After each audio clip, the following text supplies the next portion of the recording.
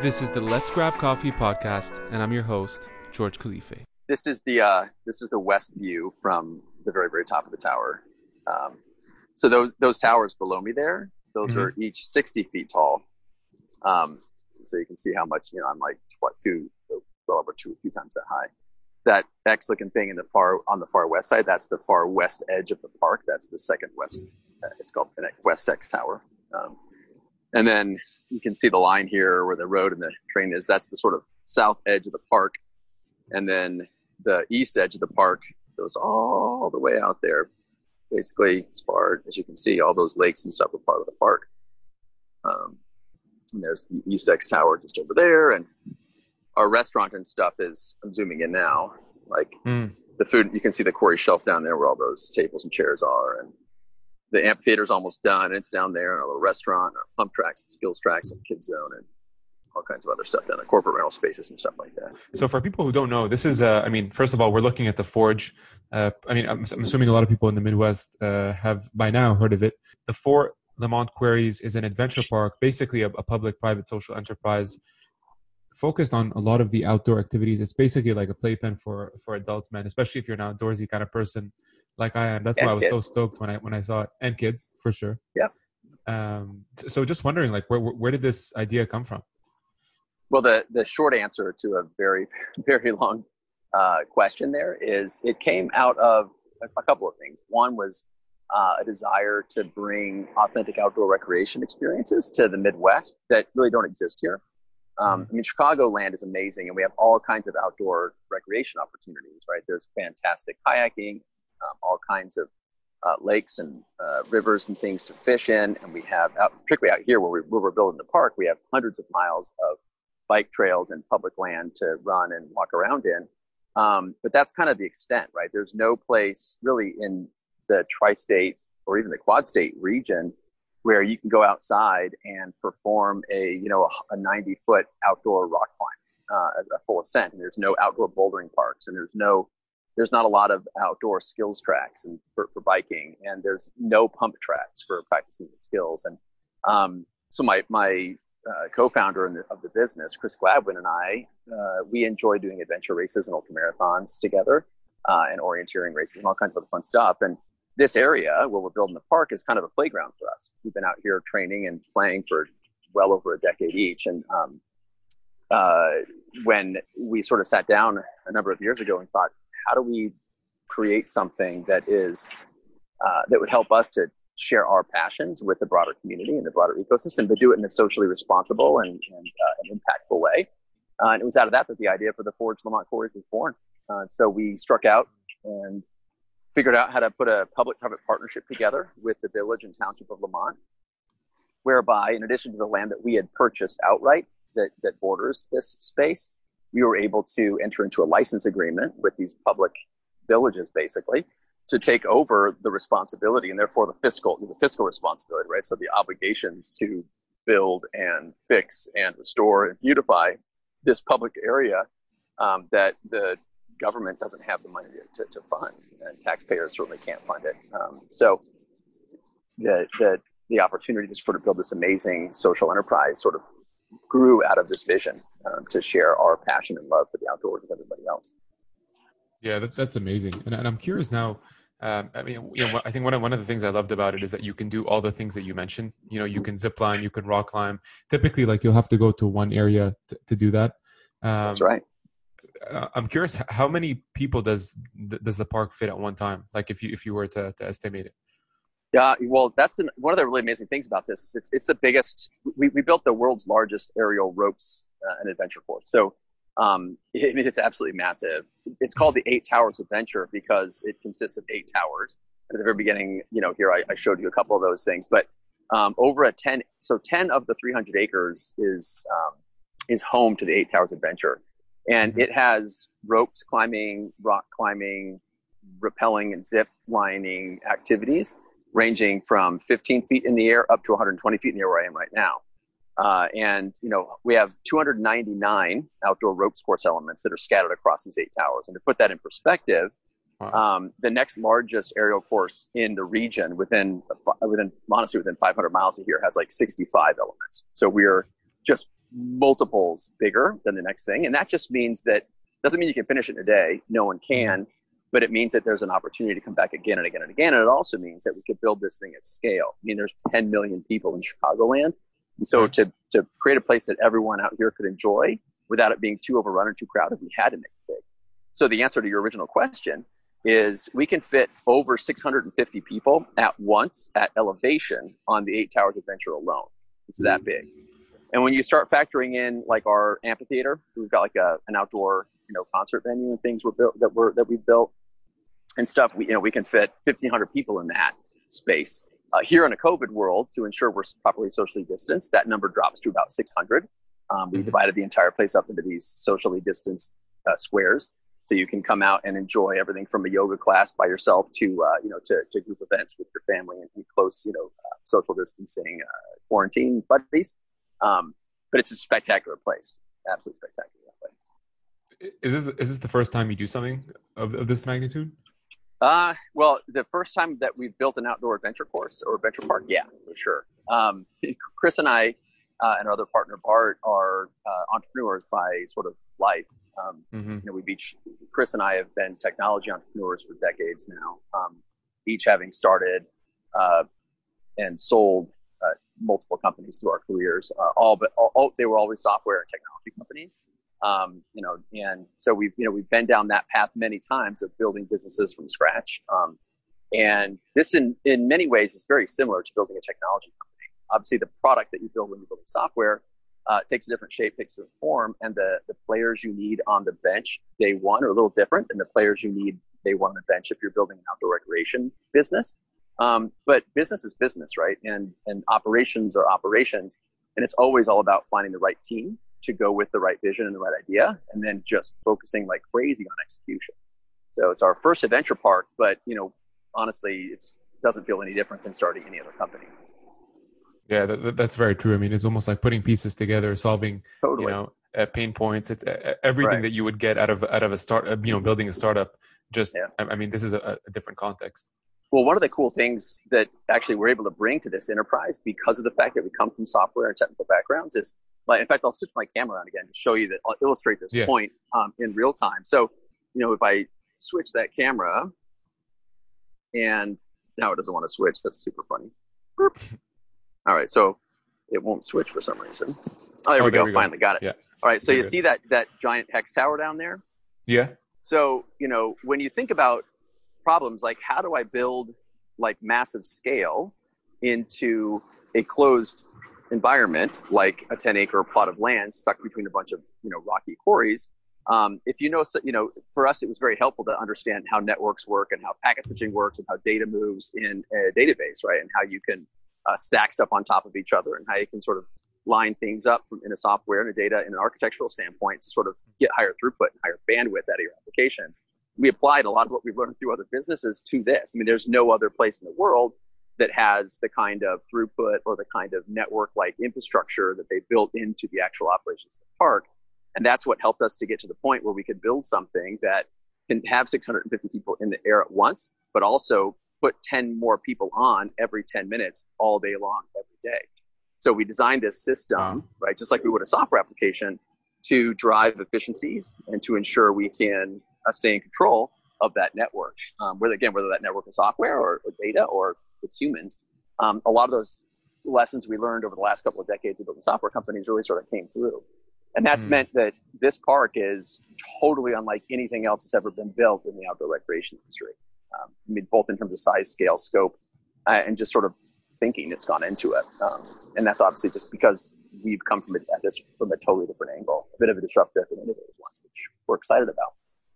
And where did the design ideas come from? I mean, because I saw some of the structures, especially the pictures, some of the towers looked like they're kind of leaning a little bit. It looked super awesome. So I'm just wondering, where did that arise from? Yeah, well, in fact, the tower that I'm on right now is called the Skyscraper Tower. And, I'll switch my camera out again and I'll explain a couple of things here as we're looking at it. But if you look here, right, you can sort of see. Oh, there we go. Worse. No, actually, you can see. Oh, is that better? Jeremy, yeah, this is what I was referring to from the beginning. Yeah. Oh, God, perfect, I'm sorry. Man. So you see how the steel structures, they are angled out. Yeah. From this height, it looks like they're ever so slightly angled, and the angle is not ridiculous, but we built this thing to feel like it does, like you're seriously arcing out and over the ground. In fact, if I just give you a straight down shot from here, right, like the top of the tower is pretty far out over the bottom of the tower because it's just massively arced. And it's actually designed to look like the Sears Tower splitting apart. In fact, if I look out here toward the east side and I zoom in, you can see out there in the distance, maybe, if I'm not too shaky, there it is, the Sears Tower, yeah. the Chicago skyline. So Skyline. the skyscraper tower is meant to look like the Sears Tower splitting apart. We're in this post-industrial area out here, so we kind of wanted to have this post-apocalyptic industrial feel to it, so that this tower feels of the place and it feels where it belongs. So that was part of the design thinking that went into this thing. Is, again, how do we create something that's just totally unique and something that can be a showcase piece, right? Something you're going to remember for the rest of your life. So, a lot of the initial thinking for this was done on the back of napkins, right? And just sort of sitting around talking. And then we partnered with a firm called Bonsai. Bonsai is a design company out of Grand Junction, Colorado, and they've been building outdoor ropes courses and operating adventure park-like places, mostly ropes course and aerial adventure parks, for 20 years. And we went to them and we said, hey, we want to totally break the model. You guys know what you're doing because you operate parks and you've obviously been designing these things forever, but we want to flip this industry on its head. We want to flip your model on its head. Here's what we're thinking, right? And we said, we want steel, we want mass, we want huge stuff. We want to be able to put 100 people or more on a single element without any issues. And they were like, that's never been done before. I'm like, I know, that's why we want to do it. Because traditionally, ropes courses and stuff are built using wood poles or they're built in trees. Right? It's one of the reasons why we can have the world's tallest, climbing tower that I'm on, because we built this thing out of like industrial grade steel. I mean, it looks and feels massive. In fact, last week we had an all staff party out here to celebrate our opening, and we put all 108 employees on this tower right here, the skyscraper, and everyone played on it for an hour. We hung out and took lots of photographs with drones, and it was super fun. But I mean, just that gives you an idea of just the scale. Wow. It's so big. So it took a lot of design thinking to get it right. This is a big, big project. And on top of that, it took a lot of design thinking to get it right because we had to engineer this thing to stand in perpetuity on what is really a giant old quarry that's just backfilled 35 feet deep of slag rock and broken up rock. It's been sitting here for 120 years. So super cool engineering problems that we had to solve in order to make this thing a reality. And it's been so much fun. How long did it take from start? Like maybe talking about the planning first and then from start to finish up until tomorrow. Yeah. So, I mean, the first, well, yeah, okay. We'll go all the way back just to give you a sense. It's been a long time. And I've been thinking about this concept since 2006, this concept for this place anyway, since 2006. In fact, I fell in love with these quarries it was May 20th of 2006. The town of Lamont does this race called the Quarryman Challenge. This place is the hilliest part of Cook County. There's hills all over us, and we're down actually in the middle of this valley. And although the hills don't rise that much, like, you get a little bit of altitude here, a little bit of ups and downs. And so if you're training, at the time I was running around the country on the weekends competing as a triathlete. And so I needed places to race and places to run while I was training. So I found Lamont, and I found this race. It was a 10-mile super hilly race. I finished the race. I went to the podium, grabbed a trophy, and it was a big chunk of limestone with a little plaque on it. I was like, oh, cool. What's the significance of the limestone? And the woman who gave it to me at the time, she was a village trustee, and her name is Jeanette Virgilio. And she now, and for the past several years, has been working for us as our project manager on this. She's a civil engineer and environmental engineer by background. And we ended up becoming good friends, and she joined us to make this thing a reality. But she told me about the quarries, and I found them. I was like, oh my gosh, it's amazing. And so that's really kind of when the idea started to percolate in my mind. And then in 2011, my family and I, we moved here to Lamont, and it was then that the idea became serious. And in 2014, actually January of 14, I sat down with the mayor and said, hey, here's what I'm thinking about. What do you think? And he was like, that's a no-brainer. We'd love to partner on that. And then in 15, by the end of 2015, Chris and I had gotten super serious about it, and we started putting capital to work. In 2016, we bought land and started working on the public-private partnership. And then fast forward to last August, we broke ground, and here we are just under a year later opening our doors. So it's been a long journey, but the last year has been intense, to say the least. Yeah, because I mean, I feel like the final year is probably the most exciting, but also the most nerve wracking. You know, you Oh, want it's to open your terrifying. doors and Yeah. you want to make sure everything's working fine. And Right. Well, and in our case, because it's a public-private partnership, like we're using some public land, right? And so right, right. we have this responsibility that, and we feel it deeply. And I mean, I'm a resident. Chris he moved here.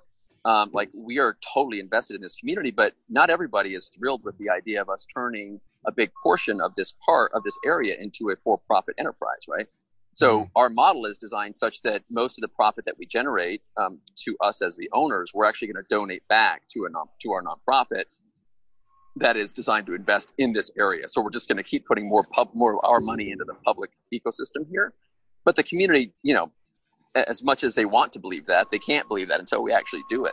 So we have this really, really, it's a heavy burden to bear, because not only are we mm. doing something that's never been done before, we've also made a commitment as business people and as human beings to this community that we're going to invest even more into the public lands and into beautification and restoration and conservation efforts, so that this land can be enjoyed for free forever by the entire community. And that's the other cool thing about this park, is that it's free to come. Like you can just come hang out, watch people watch, do whatever you want, eat some of our food. That costs you money, obviously. It doesn't cost you anything to get into the park, though. You can Oh, just hang that's out. so cool. I didn't know that. You only pay when you're actually going to participate in a waiver-based activity. Yeah, So, which makes it remarkable too. I mean, you can literally you could loiter all day long, and we're happy to have you. just chill out. It's But if you wanted to Yeah, get on on one of the towers, then obviously you have to get one of the vouchers or pay, right, the right, pass. exactly. If you want to rappel off this tower behind me, right, then yeah, you have This to pay, because it's a it's a cool view. waiver-based activity. Yeah, right Yeah, there. well, Yeah, it's pretty sweet. exactly. But Yeah, it's so cool how it's also mirroring the Sears Tower. That's what I loved. I mean, not only is it kind of this, depicting it in a split image, but it's also mirroring it from the opposing yeah. end. Sorry. Well, that's the thing too. Like out here, I mean, what's amazing about this part of Chicagoland too is this: it's so historically significant. Like it's hard to see from where I'm at because it's so green right now. But the I&M Canal, so the Illinois-Michigan Canal, which was the most important waterway in the United States through the end of the 19th century, runs literally right down the middle of our park. In fact, it splits the active zone where you paid for waiver-based activities and the passive zone that's free and open to do whatever you want in. And it's just this amazing icon. And so, part of our job here too is we want to accentuate that history and revel in that history and celebrate that history and teach that history. Mm. And in fact, the next canal over is the Sanitary and Shipping, or CalSag Trail Canal, and that actually goes straight downtown. So it's actually possible to get on a boat in Lake Michigan or downtown and take a boat all the way down here to the park and hang out, and then take a boat all the way back home at night. I See, mean, it's that kind of a space. It's just so special and so cool and so interesting. So we can't wait to keep adding new stuff to it to make it even better. man, I'm so stoked. I can't tell you. I mean, that's what I wrote to you on LinkedIn. I was looking at it over the weekend, and I just told my girlfriend, I'm like, listen, next weekend we're booked the full day Saturday. I don't care. I mean, we're starting with a pass, then we're going to upgrade to the membership. Sure. Like, it was kind of, I mean, for anyone who loves the outdoors, this was like heaven, dude. And it was perfect timing because I just moved to Chicago. So Yeah. I'm like a big cheerleader on the inside. I haven't even been yet, but that's why I wanted to jump on this podcast and do it. Well, we're happy to have you out. And like, the cool thing is too, I mean, what you just said actually is what we recommend. And that is that, like, come out, experience it once and enjoy it. Even if you don't pay for it, just come see it. Right. Right. And then as it happens, if you're going to come back more than a couple times, then memberships are what make the most sense. Right. Mm-hmm. But what we've done with our pricing model is very similar to what other attraction spaces and other businesses do. It's like, come out once. If you pay, awesome. You can apply that fee to your membership fee if you decide to upgrade to a membership, right? So it's sort of like you can't lose. You just can't. I wanted to shift just for a second because a lot of my community are aspiring founders, and obviously you're the CEO of Imagineer Technologies, which Yep. helps investor relations and Yep. investment funds with kind of their business development and the relationship Yeah. management. So you do this. You're also building this for the past couple of years. First, how Yep. did you manage your time, man, between the two? Well, as the honest truth is, I've never been much of a sleeper. But fortunately, it's never been something I've needed too much of. And so the honest answer is that I work a lot. And I've got my family and my wife, and I have 4 children, are incredibly supportive. And so for me, everything is a balancing act and a schedule. So I'm a big believer in the essentiality of managing your time down to the minute when you need to. And that How do you do sounds that really anal. yourself? Is it on like a calendar? I Yeah. keep 3 calendars. They're up in front of me all the time. I print them out every week. Sometimes I print them out every day, just depending on, how fluid stuff is. And I just live by that calendar.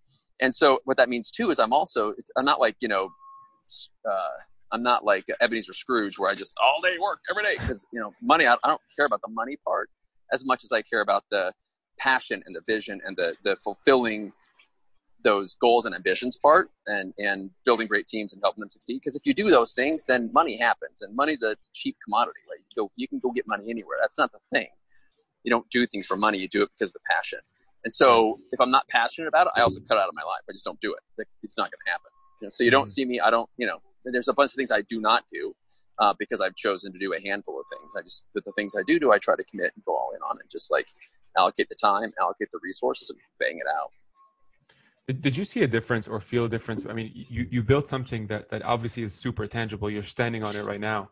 You can't really do the same with software. So I'm curious, what was the feeling different finishing this kind of project versus building tech companies? Honestly, it's pretty different. It's like, with the technology company, there's so many parallels. Like with technology and any business, really, it takes you 5 years to get to the point where you might be viable, right? With a software company, for example, the first year and 2 is just experimenting and trial and error and figuring out, okay, how close are we going to get to product market fit by year 3? And then how well can we leverage that product market fit into a viable company by year 5, right?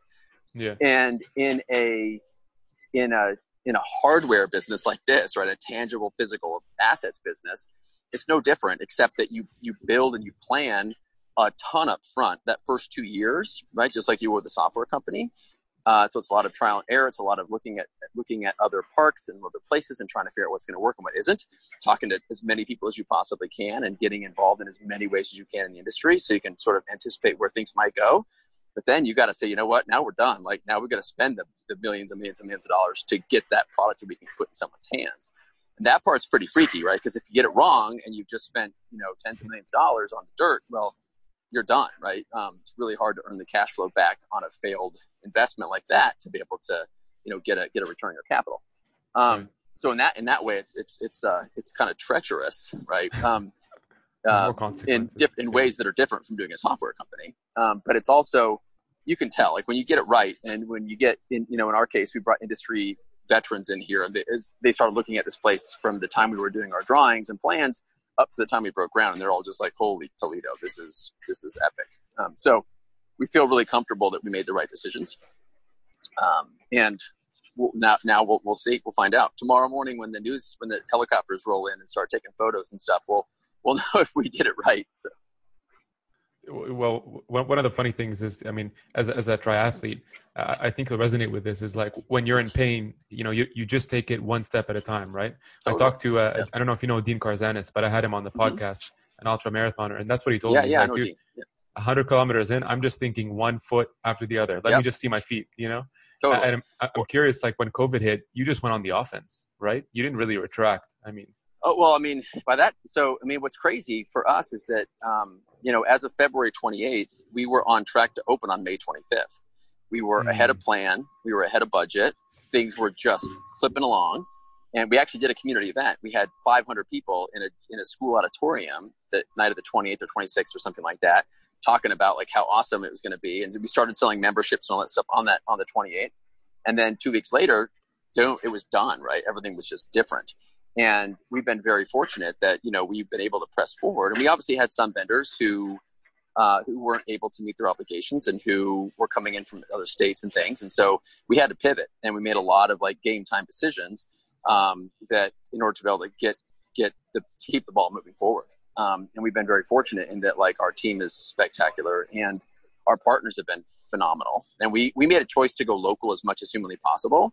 And that's really benefited us. I mean, almost everything here is built by local firms, either out of Lamont or out of the west suburbs. And so that is essential because it's helped to keep us going when other places just, couldn't have. And then we were very involved, like day one, we got involved with the state and talking about the phase. How do we think about a phased opening and what happens and how do adventure parks fit in and how can we be helpful? And we started talking with everyone from the president of Six Flags and every other amusement industry attractions group, all the way to the regulatory bodies and agencies, and said, okay, how do we do this, or what's going to happen, and how do we think about it? And so we can start planning for how to operate efficiently and safely in COVID. And obviously now in Illinois, we're in phase 4, but we've got operational plans. We can just, click on in a second for phase 2, 3, and 4, and 5, obviously, but depending on what happens with regards to resurgence. And so now it's just a matter of, continuing to assure the public that we're doing everything we can to make sure that they're super safe. And again, that's where scale is a benefit to us, because we can have so many people. Again, with 650 people on the course at once, you're still no more than 15 feet apart, close to each other, right? You're 15 feet apart. It's just the safest thing you can possibly have. So that's been great, but COVID's been nuts. It certainly has. And going back to your question about relentless forward progress. I share the same exact attitude. And it's like, just, it is all about making forward progress. Even if it's a half an inch, you just have to do it. And the other sort of mantra that I live by, my wife and I talk about all the time, is like, if you're setting out on a big project, a big goal, you obviously want to know where you're going, but you have to have 10 plans for how you're going to get there, because inevitably, all those plans are going to fall apart along the way. But if you can't pivot instantly to a new path or a new plan, that's when you fail. That's when you fall apart. That's when things go south. So rather than thinking about, how do I get from step A to step Z all at once, it's about how do I get from step A to step Z in 10 different ways. And the most important thing is just getting halfway there and then taking one more step. Right? So when I do ultra marathons, same idea. It's halfway there and one step further. Halfway there and one step further. That's all you have to do to push on and win. And anyway, yeah. That's so true, man. Especially like if even if you're setting off for like a 10K, as soon as you start running, like, those first few steps are so exciting. And then 5-10 minutes in, you're like, oh, fuck, like this is going to be a long run. Like, what am I doing? Yeah. What? Yeah. It's funny. Actually, one of the most fun ultras that I ever did was with Chris, and we did it in Moab, Utah. And it was this 50 miler that ended up getting cut to 42 miles because of race day conditions were so insanely hot. But, so we're zigzagging across the mountaintops, and then you end that one down on Flat Rock, which is like 120 degrees. And like our shoes are melting off our feet. And like I think of the 200 people that started the race, there were like 20 of us that finished. And it was just insanely crazy. And like the last 13 miles were just death. And then the last 6 in particular were awful because you were running out of the parks on a blacktop road. And so in addition to being like 110 degrees outside, because of the road, the radiant heat was like 125, 130. It was awful. Oh my God. And like our shoes were literally melting off our feet. And thank goodness, and this is why I love adventure racing and I love ultra marathoners and I just love those communities, is like one of the pros that was there who didn't finish, he like had to tap out because he had like something happened with his nutrition plan or something, and he was feeling dehydrated. And so he stopped to keep himself safe. He actually jumped in a car with some people, and he was making trips back and forth that last 6 miles, just bringing ice water. And like literally every mile we were already out of water. And so, they'd give us more water. We'd be guzzling it as we're running along. And it was just awesome. But that's what you need, right? Expect this idea of team. When you're doing something long and hard and crazy and challenging, like you need people that are going to be able to support you. And without that, we never could have done this for sure. This is when you need David Goggins behind you just screaming. Totally. Totally. Curious also, just kind of your mindset around consistency, because you're right, it's a long road. Yeah. What is your mindset around that in terms of seeing a project through over a course of a number of years? Yeah. So, I mean, I think to me, I think about life in general in blocks of 5, so 5 years. And then I tend to sort of like break that 5 years down into multiple pathways and points. So there's, everything from there's a halfway mark, right? Because getting halfway there and one step more is essential. But for me, I break it into these different chunks. There's the halfway point. There's every year, and then there's every 6 months and every quarter. And for me, I'm a goal setter and whatnot. So every quarter, I look at and reevaluate my goals. Every 6 months, every year and a half. I'm constantly looking at those goals, constantly reevaluating why I'm doing what I'm doing, and if it makes sense. And what I find is if I'm doing that and I'm religious about it, then number one, I'm way more productive and I'm able to stay on task and just keep pushing forward because I'm still passionate and I still understand why I'm doing what I'm doing. And I think, sometimes we kind of forget, right? Like you get in the middle of something, you get pretty far down the path and like one day you wake up and you're like, what the hell am I doing? Why am I doing this? What's Right. going on here? Like, what's the why And here? Yeah. yeah, what's the why, right? And so if you're not constantly evaluating that and then working toward the achievement of that why, or the realization of that why is a better way to say it, then like you're going to wake up one day and be like, you're lost. You're lost. And that's the worst state to be in. You never want to be lost. How do you build that self-awareness though, in terms of finding something that actually fulfills you aside from money? Yeah, well, that's a tough one. I think it varies for every single person. Like for me, I guess I would say this, it's sort of changed a bit over time, right? Like, and I think that's also normal. Like what was most important to me when I was 25 Changes, man. is different than what's most important to me today at 45. But it's not so ridiculously different that I feel like I'm an entirely different human being, if that makes sense. So I got married when I was 25. And at the time I was working at Goldman Sachs. And what was important to me was that I established that I proved myself as a professional, that I proved myself as someone who could do it faster, better, smarter than anybody else that I in the room if I needed to or wanted to. And that was my professional thing. And on my personal thing, I wanted to be a good husband. And then when we decided to have kids, I wanted to be a good dad. And I'll never forget, like one of the first, insanely successful guys I ever had a chance to sort of hang out with and learn from early in my career as an entrepreneur after I started my first company was a gentleman who'd made, multiple 9 figures over his career, which turned into, multiple billions of dollars. And for him, we sat down one day and he asked me, he's like, what do you really want? And I said, there's 3 things in my life that I think are important enough to think about every single day. Right. I want, and to me, it's important that I have a strong family, meaning that I have a strong relationship with my children, have a strong relationship with my wife, and that I have a career that is successful based on my definition. Screw what the world thinks. What is my definition of that success?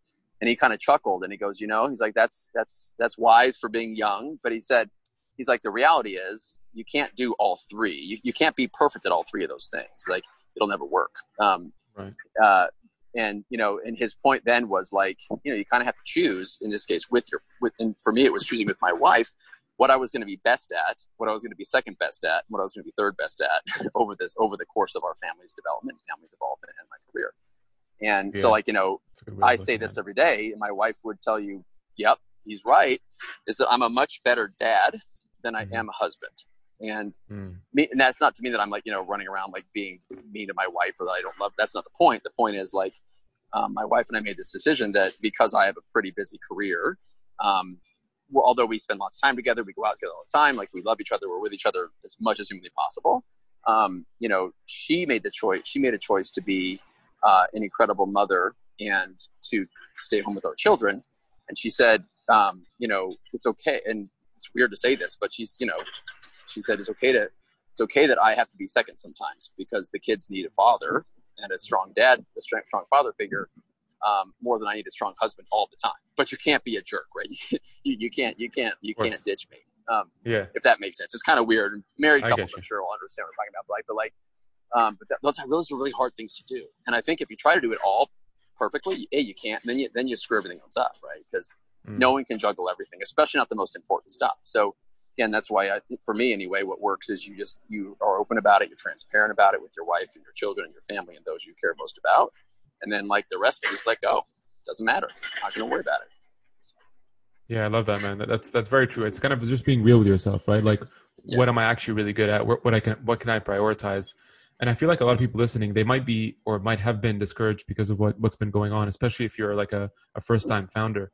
In those cases, like when you have setbacks, especially in your work career or work life, how do you just rebound? It's tough, right? Like, and I've like any entrepreneur, I've had my fair share of setbacks. I've started a number of companies during my career, and I've shut a couple of them down. We've had a couple that didn't work out so well. And that's I look at the best batting, the best baseball players. Heck, the best football players. If you're into sports, whatever, the best anything athlete-wise, like no one bats 1,000. They just don't. And if they tell you they do, they're totally lying to you, and they can't be trusted. So again, it's like focus on the long term. focus on sometimes little wins, especially if it's your first time, especially if you're still learning. There's so much to learn, and it doesn't get any easier every time you do it again, but you tend to make fewer mistakes the second, third, and fourth time around, not because you're so much smarter, but because you already made them all. And so it's easier not to make mistakes the second time than it is not to make them the first time. But I think the most important thing is just have that long-term focus and really determine for yourself what it is that's driving you, what it is that's most important. I spent some time, with business school students and even all the way down to high school students, and a lot of people that are aspiring entrepreneurs, and they'll ask me, or some other companies say, I want to start a company. I want to be an entrepreneur because I want to be rich. And I say, stop right there. Like, that's not how you get rich. I'm like, if you want to get rich, I can tell you all day long 1,000 ways to get rich, but becoming an entrepreneur is not one of them. It's just not. People tend to forget or to fail to mention just how lucky you have to be to really, really make it big with something. I mean, it's funny that people talk all the time about what are the most important attributes to succeeding with a business or as a team. And obviously or succeeding with a business, I should say. And clearly, team is super important, but it's actually timing and luck are so important. If you have the right team and then you get the timing right, you're golden. You will win. Doesn't matter how good your product is. If you got the right team and you got the right timing, and by team, I mean not just people that work with you, but it's capital partners and people that are backing you because you need capital. Even if it's your own, capital's got to be right. But timing and luck play such a huge factor, so much more important than almost anything else. So don't forget that, right? If you're struggling as a founder, like don't forget that not everybody got to the end without effort, and a lot of people, a lot of the people you read about, they might be great people, but they also got really lucky, and a lot of them, they'll admit that to you. They will. I mean, Bill Gates is a perfect example. He always says, I was really, really, really lucky. Right place, right time, right business model, and I won, right? Mark Zuckerberg, really, really, really lucky. Steve Jobs, really lucky.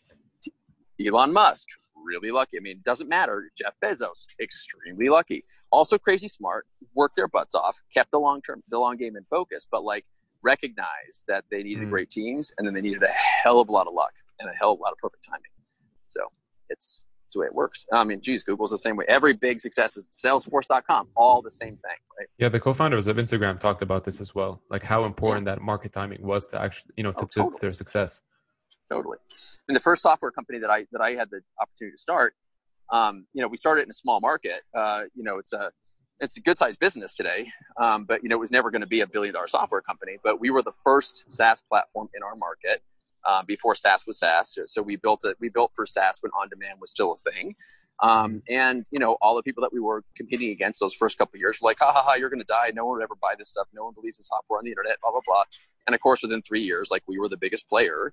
And we had won that market, and it wasn't because we were geniuses. It's just we made the right technological decisions and had a great team. And then the world realized that software was going to eat that software was eating it, and that SaaS was the way to go, and we won. So that was luck as much as anything else, right? Certainly. And before I let you go, man, I have two quick questions. The first one is, you mentioned you started your career when you were 25 at Goldman. I don't know if you started, but that's where you were. Knowing what you know now, if you were to tell your 25-year-old self something, what would that be? So there's so many things I wish I could tell my 25-year-old self. One of them would be don't ever sell that Apple stock you're buying right now. I bought Apple at $9 a share. Oh my God. And I had at the time, we were just married. We were pregnant with our first kid. I had $2,000 in my brokerage account, and I bought all the Apple I could. Because I'm like, this is stupid. I got $8 in cash. What the hell? And so I bought, and I sold it at $65, thinking I was a genius, right? But split adjusted, that's I mean, my goodness, crazy. I'd have had. It'd have been a fun. My kids would have been trust fund babies. Let's say that. But anyway, yeah. But anyway, no. What I tell my 25 yourself is, oh man, it's hard because when I was 25, I mean, that's also when I was in the process of sort of building my vision for being a software entrepreneur. So I'd done software as a kid, all growing up, all through grad school. I knew I wanted to be an entrepreneur. I knew I wanted to be a software guy. and I built bump businesses in college and in high school and stuff. I've always been an entrepreneur. So I knew I was going to go do that. So I guess at 25, I would just tell myself, yeah, same thing I told myself, which is don't sell out. I love Goldman. It was a great place to work. I was doing really well there. And had I stayed, I would have just, I'd have sold out and just worked for money. And so at the time I told myself, don't work for money, go work for passion, go work and do the thing that you're most excited about. And, the rest will follow. And that's what I'd tell myself again. I'd also tell myself, be very careful, even more careful than I was, about who you trust, who you take money from, who you align yourself with. As a young founder, it's tough to know exactly who to trust and how to protect yourself from people who, can be predatory. And so that's the thing, just always be aware of, don't just keep your eyes wide open, eyes wide open. Gotcha. And before you descend back 100 feet down, what's your favorite structure or thing to do in the park, the Forge? Oh man. Geez. I like it all. Obviously this 8 Towers adventure is a lot of fun because it's super physical. It involves, upper body strength, lower body strength, balance. It's fun to rappel. It reminds me of being up in the mountains and doing adventure races and stuff. So, certainly I guess I'd say this is my favorite, closely followed by the pump track. If you've never ridden a pump track before, you owe it to yourself to try it. It's just super fun. Basically, you use your body weight to propel yourself around the track. And the more skilled you become, the faster you can go, and also the more kind of tricks and things you can do. So it's a kind of course that you can constantly learn on. There's always something else to push yourself to do to grow. If you found this podcast useful, make sure to share it out with your community. And if you haven't already done so, subscribe to the podcast, and I'll see you next time.